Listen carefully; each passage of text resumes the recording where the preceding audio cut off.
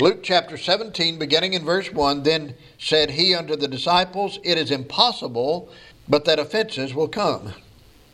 But woe unto him through whom they come. It were better for him that a millstone were hanged about his neck, and he cast into the sea, than that he should offend one of these little ones. Take heed to yourselves, if thy brother trespass against thee, rebuke him, and if he repent, forgive him.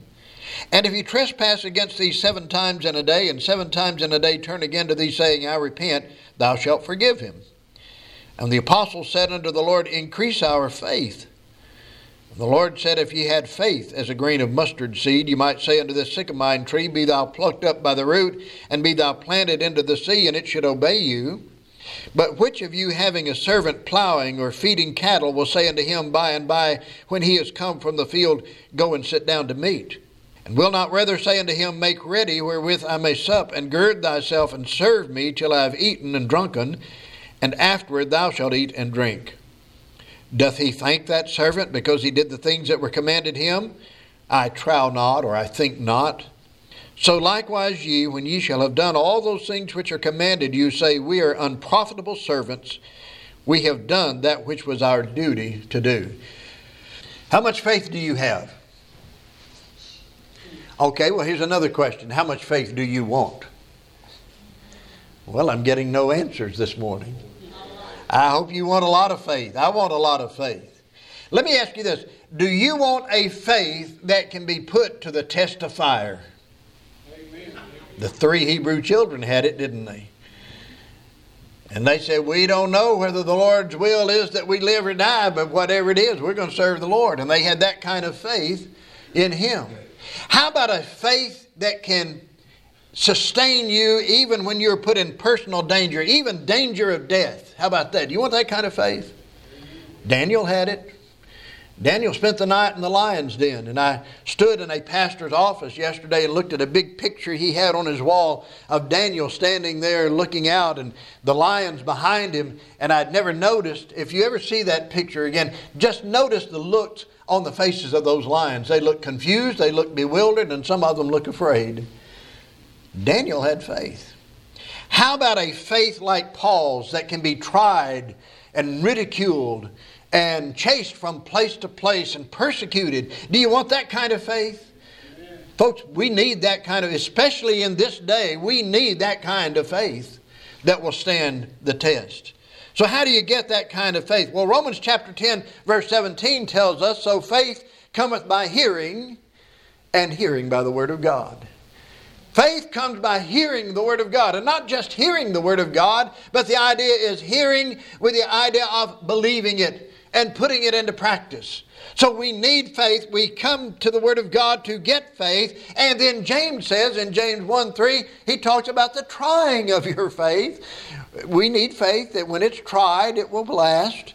But he says the trying of your faith works patience. The trying of your faith works endurance. Faith in many ways is just like the physical body. You need exercise to build up the physical body, and we need to exercise our faith to grow in faith. And faith will help us to grow into being the kind of children of God that God wants us to be.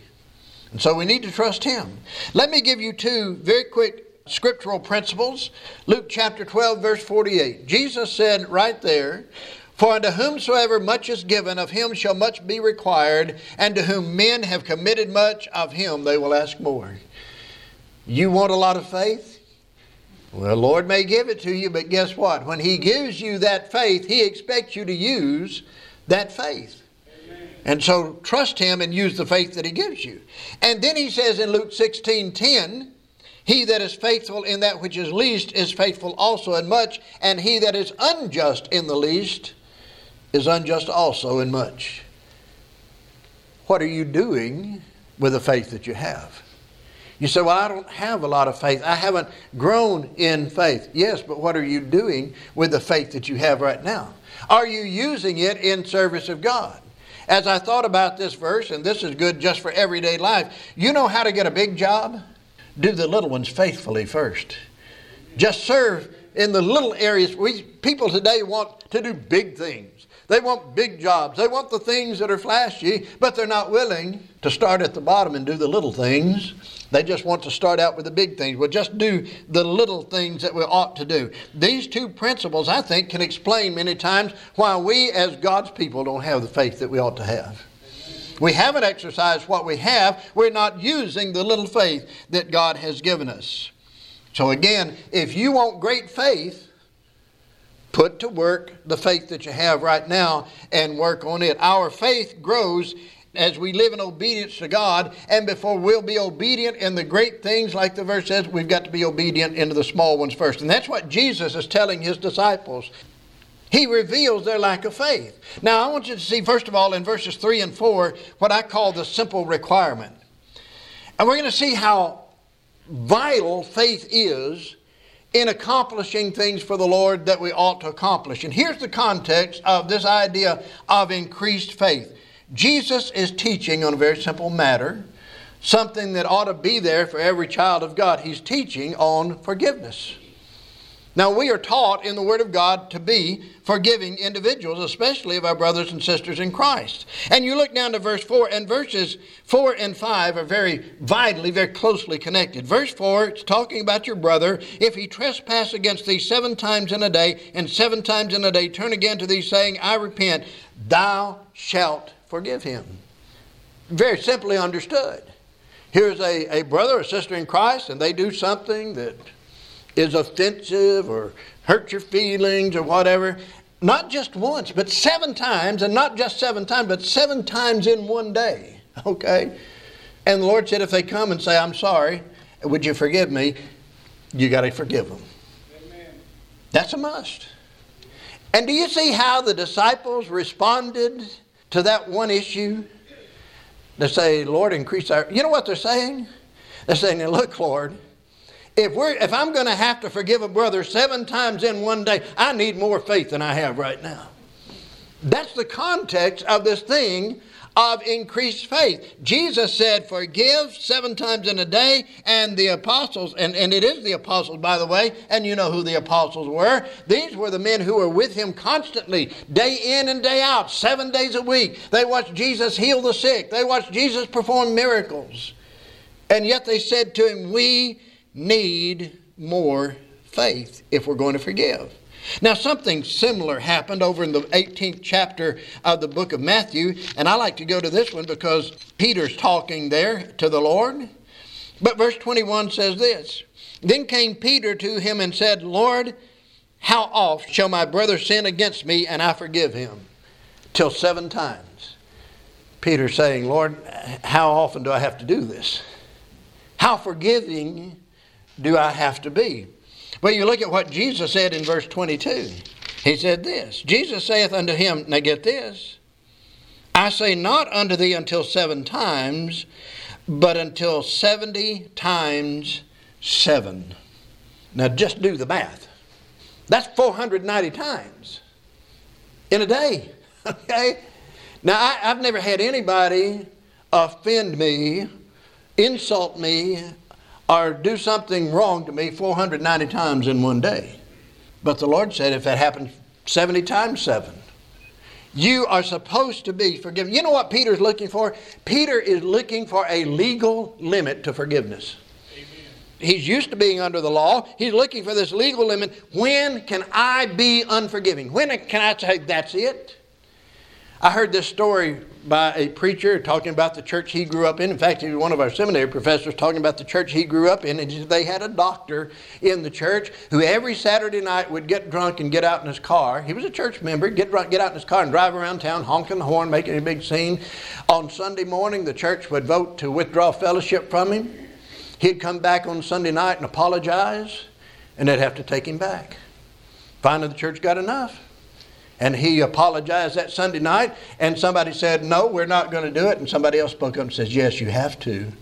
He came back and he asked forgiveness and he apologized. And the Lord said, you have to forgive a brother when he becomes an offense. See, here's the idea that Jesus is getting to Peter, and here's the idea that he's getting to us. If you're counting the number of times somebody's done you wrong, you're not forgiving. If you're just keeping a list, oh, I remember that, I remember that. No, you're not forgiving. If we forgive, we will truly forgive. We often get the Lord's teaching backwards, don't we? Instead of the idea of, man, I love God, I love the Lord, He's done so much for me, how much can I do for Him? I'm not doing enough. I want to do more. But many times the attitude of God's people is what? Well, how little can I do and get away with it? How little can I serve the Lord and still have Him bless me? I want God's blessings in my life, but man, I've got to live too, you know. And so how little can I do and still receive God's blessings instead of saying how much can I do? See, we ought to serve the Lord out of a heart of love and out of an appreciation. You can never repay God for what He's done for you. But you can show Him you love Him. You say, well, God knows I love Him. Well, I know He knows you love Him if you love Him. But other people need to see that we love Him also. So here's what the Lord says. He said, if your brother trespasses against you, sins against you, He said, do this, rebuke him. Now, that word rebuke means admonish him strongly. This is not done in a haughty manner. Let's say, I don't know, I'm not going to pick on anybody. Let's just say somebody does something and it sort of hurts my feelings. I guess sometimes I go around with my feelings out there on my sleeve like people do. But somebody hurts my feelings. I'm not to go up and say, well, you sorry thing, you did this, you said this, and it hurt me. That's not admonishing. But go and say, brother, this has happened. We need to get this worked out. In fact, if you read the earlier verses here in Matthew, Jesus tells us how to do that. We say, we need to get this thing worked out. And what Jesus is saying is take care of your offenses. Keep your offenses between you and that brother in Christ. Matthew 18:15, He says, go and tell him your fault. Get it worked out between the two of you. Again, not in a haughty manner. And then over in the 5th chapter of Matthew, you look at what He says. He says in verse 23, therefore if thou bring thy gift to the altar, and there rememberest that thy brother hath aught against thee, leave there thy gift before the altar, and go thy way first, be reconciled to thy brother, and then come and offer thy gift. You know what it's saying? The person doing the offense and the person offending ought to be going toward one another. They ought to meet halfway in the middle. And they ought to resolve the thing and then together come and worship God. That's what the Lord's teaching us. Now, we ought to want to forgive a brother or sister in Christ. It makes for peace. But the Lord's just saying, take care of offenses. Keep them between you and the offending brother. Listen to what Hebrews chapter 12 says.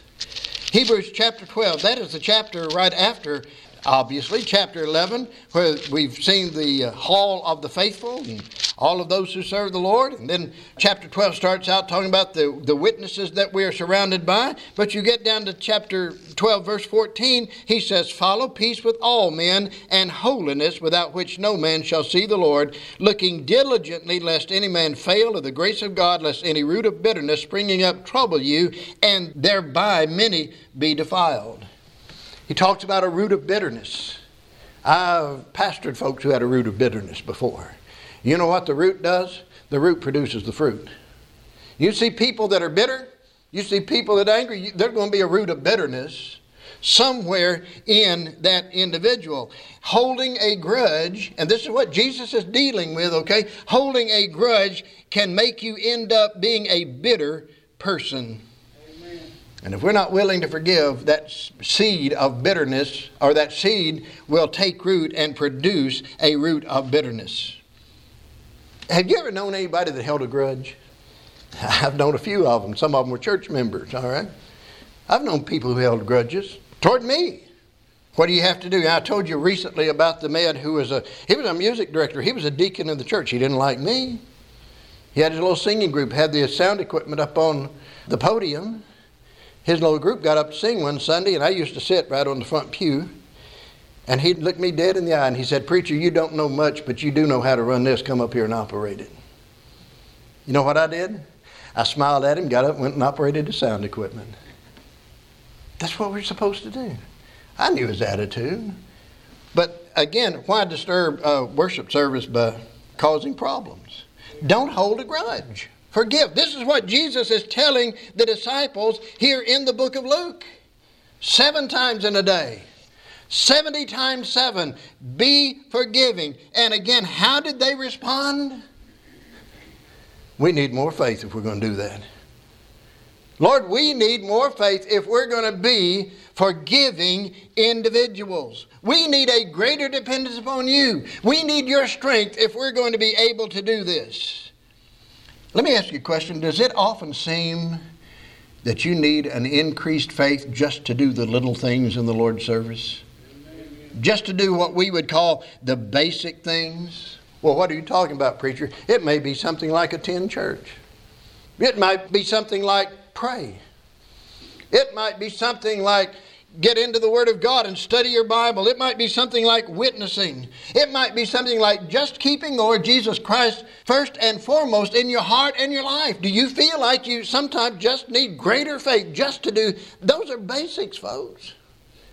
Those are things that we ought to be doing anyway. We're not talking about what we would call the deeper acts of service, a faith that can be tried by the fire, a faith that can put your life in danger, a faith that can cause you to be chased from place to place and persecuted the way the Apostle Paul was. Now, here's what I understand from what these apostles said. Lord, increase our faith. You know what they were saying? We have faith. Lord, we've got faith. And I sort of figure they thought they had a pretty good amount of faith. And we just need more faith. And I love the way Jesus responded to them, and we'll see that in just a moment. But you know what Jesus said about their faith? Over in the 17th chapter of Matthew, and we just studied that in Sunday school this morning. Remember, Jesus had taken Peter, James, and John up into the mountain, was transfigured before them. And they came down, and here's a man who has a son that he says throws himself in the fire. He throws himself in the water. The boy had some issues. And the disciples, the apostles, had tried to heal him and couldn't. And Jesus commanded the demon to come out of the young man, and he left. And what did the disciples say? Said, Lord, why couldn't we cast him out? And the Lord's answer was this: because of your lack of faith. See, it wasn't the one that wanted to be healed that didn't have the faith. I pointed out to the Sunday school class, a lot of the modern day faith healers, if they can't heal somebody, well, they didn't have enough faith. No, Jesus said to the ones trying to do the healing, you didn't have enough faith. And then he said, oh, ye of little faith. How many times will the Lord look at us as God's people today, as the Lord's churches today, and look over us and say, oh, ye of little faith. I've pastored churches where we wanted to do mission work. And people were afraid. We had actually had people vote against getting into a mission work. We're small. We can't do that. You know what? In less than 7 years, we had established a self-supporting church in that. God had established a self-supporting church in that place. Hey, folks, if the Lord puts a mission work before this church, we better think twice before we say we can't do that. We better be willing to do what the Lord gives us opportunity to do. And so again, here in verse 6 of our text, the Lord said, if you had faith. You know what he's saying? The disciples are saying, oh, we've got this great amount of faith, Lord, but we want you to increase it. And the Lord's saying, you don't have as much faith as you think you have. If you had faith, he said, as a grain of mustard seed. I told the Sunday school class we were going to do something. We got busy yesterday and forgot to do it. But I wanted this. Joni had come up with the idea. We wanted this big white circle, maybe with this verse on it. And in the very center of that circle, oh, you did it.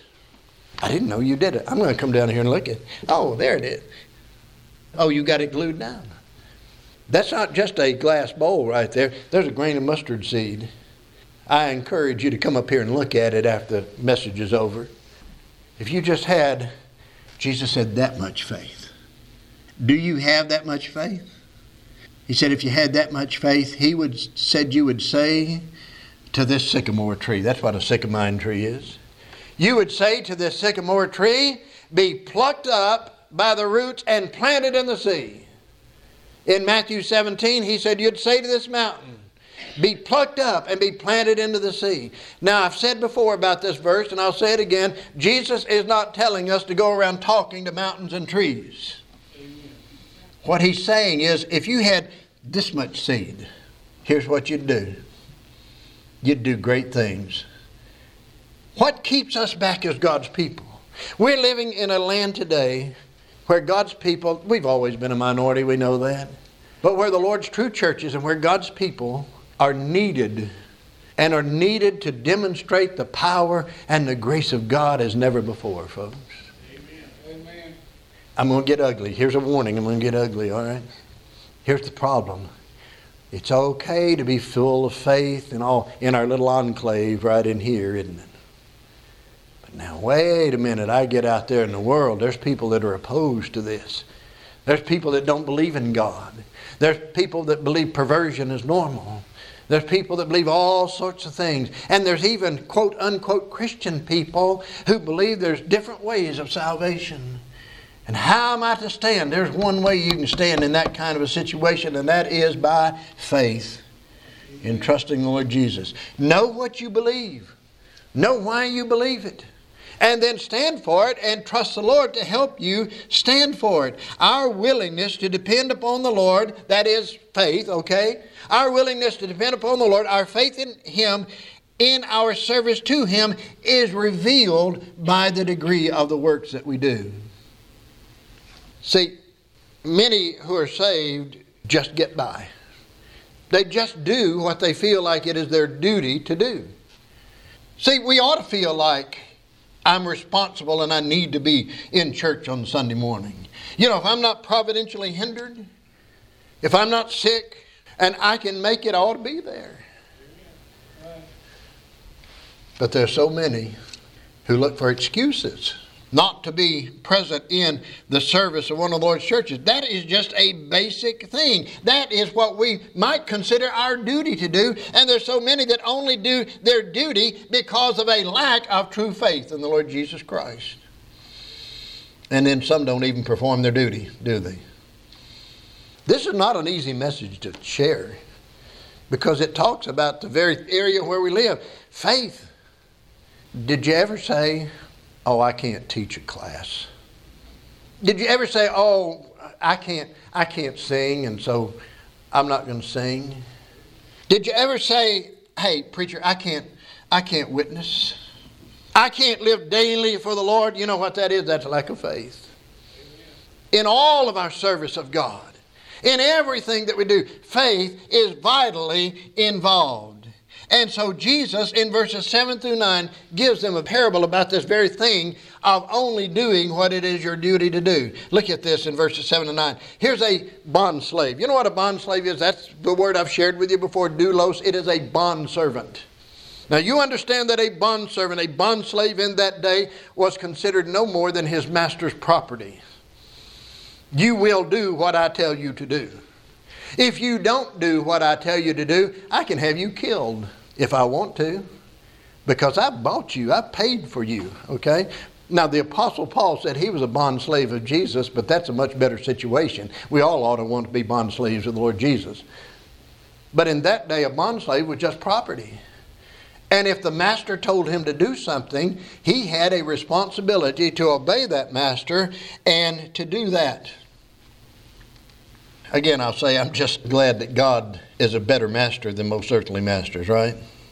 By the way, when we're talking about our relationship to God, we're not just servants. What are we? We're sons. We're children of God. We're not just bond slaves. We are children of God. Secondly, we have a heavenly Father who wants us to serve Him more out of a heart of love than out of a heart of fear or out of a sense of duty, because self-sacrificing love for God is the greatest motive that there is for serving God. And thirdly, our Master cares for us more than we can imagine.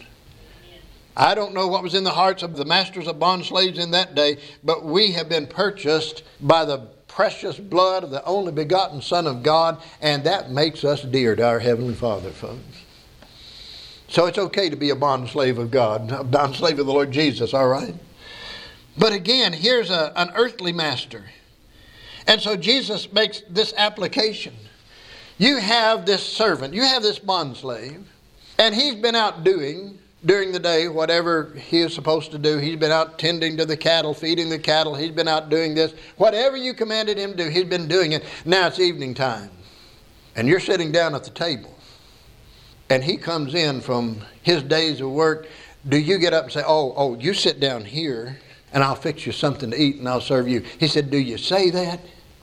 No. If a man is a master of a bondslave, when that bondslave has finished his day's work, he doesn't come and let the bondslave come in and he starts serving him. No. And in fact, Jesus said, I trow not. Jesus said, I think not. He says, here's what you say to him. He comes in from his day's work and you tell him, go fix me something to eat. Now I could say, and I'll get in trouble for this, but I could say we husbands do that to our wives sometimes, don't we? Amen. Yeah, there's one honest man in this group, okay? But he said, you don't invite him to sit down. You expect him, and this is verse 8, he said, you rather say, make ready wherewith I may sup. Gird thyself, serve me till I have eaten and drunken, until my meal is finished. I want you waiting my table. I want you serving me. And then, after you've served me, and I'm finished eating, then you can get you something to eat. Now that was the relationship between a master and a bondslave in that day. You say, well, what is all of that talking about? Well, see, the Lord's really speaking to us many times today, because that bondslave, he says, do you say to that bondslave after he's done what you have commanded him to do you then go up to him and say, oh, thank you so much. I appreciate you for serving me.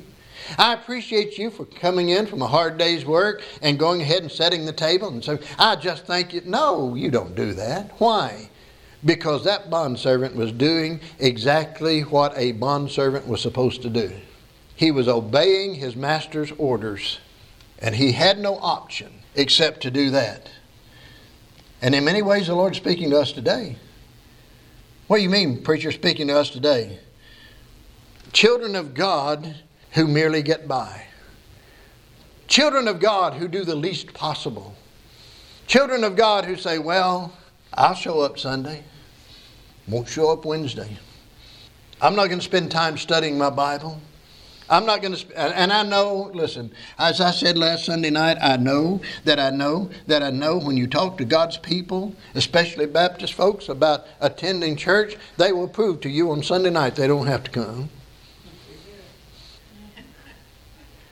But we're talking about folks who just say, I'm going to do the least possible for God. People for whom the greatest price ever paid for a soul has been paid in the blood of Jesus. And people who say, I just want to get by. I'm going to do what is required. You know, if I'm required to sing, I'll sing. If I'm required to pray, I'll pray. If I'm required to study my Bible, I'll do that. I'm just going to do what it is my duty to do. And yet we expect great rewards from the Lord for doing our duty. You know what he says at the end of this verse when we just do our duty? When a bondslave just does his duty? He said, in fact, let's go read that right quickly. This is verse 10. So likewise ye, when ye shall have done all those things which are commanded you, say, we are unprofitable servants. We have done that which was our duty to do. When we just get by. That word unprofitable has the idea of useless. Not fulfilling our purpose. He said, when you just have this attitude of I'm going to do the very least. I'm just going to get by. Just sort of throw up your hands and say I'm an unprofitable servant. But remember, what does it take to be a profitable servant of the Lord? It takes increased faith. There's little or no glory in just getting by in the Christian life and in the Lord's service. And folks, we need that increased faith to do as the Lord commanded. And what Jesus is saying is this.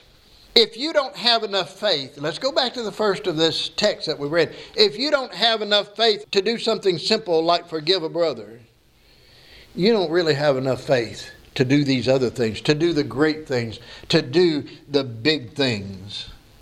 He tells us how to be a profitable servant. And verse 6 is the key to this text. And the Lord said, if ye had faith as a grain of mustard seed. And there it is. Again, instead of asking for more faith, let's use the faith that we have right now. Let God grow our faith. Let's grow as children of God in faith, in dependence upon the Lord. Because even that much faith Mustard seed faith will cause us to do great things in God's service. But we have to have that faith. You know what James said in the book of James, the 2nd chapter, about faith and how our works will betray our faith in the Lord? James chapter 2, verse 14. What doth it profit, my brethren, though a man say he hath faith and hath not works?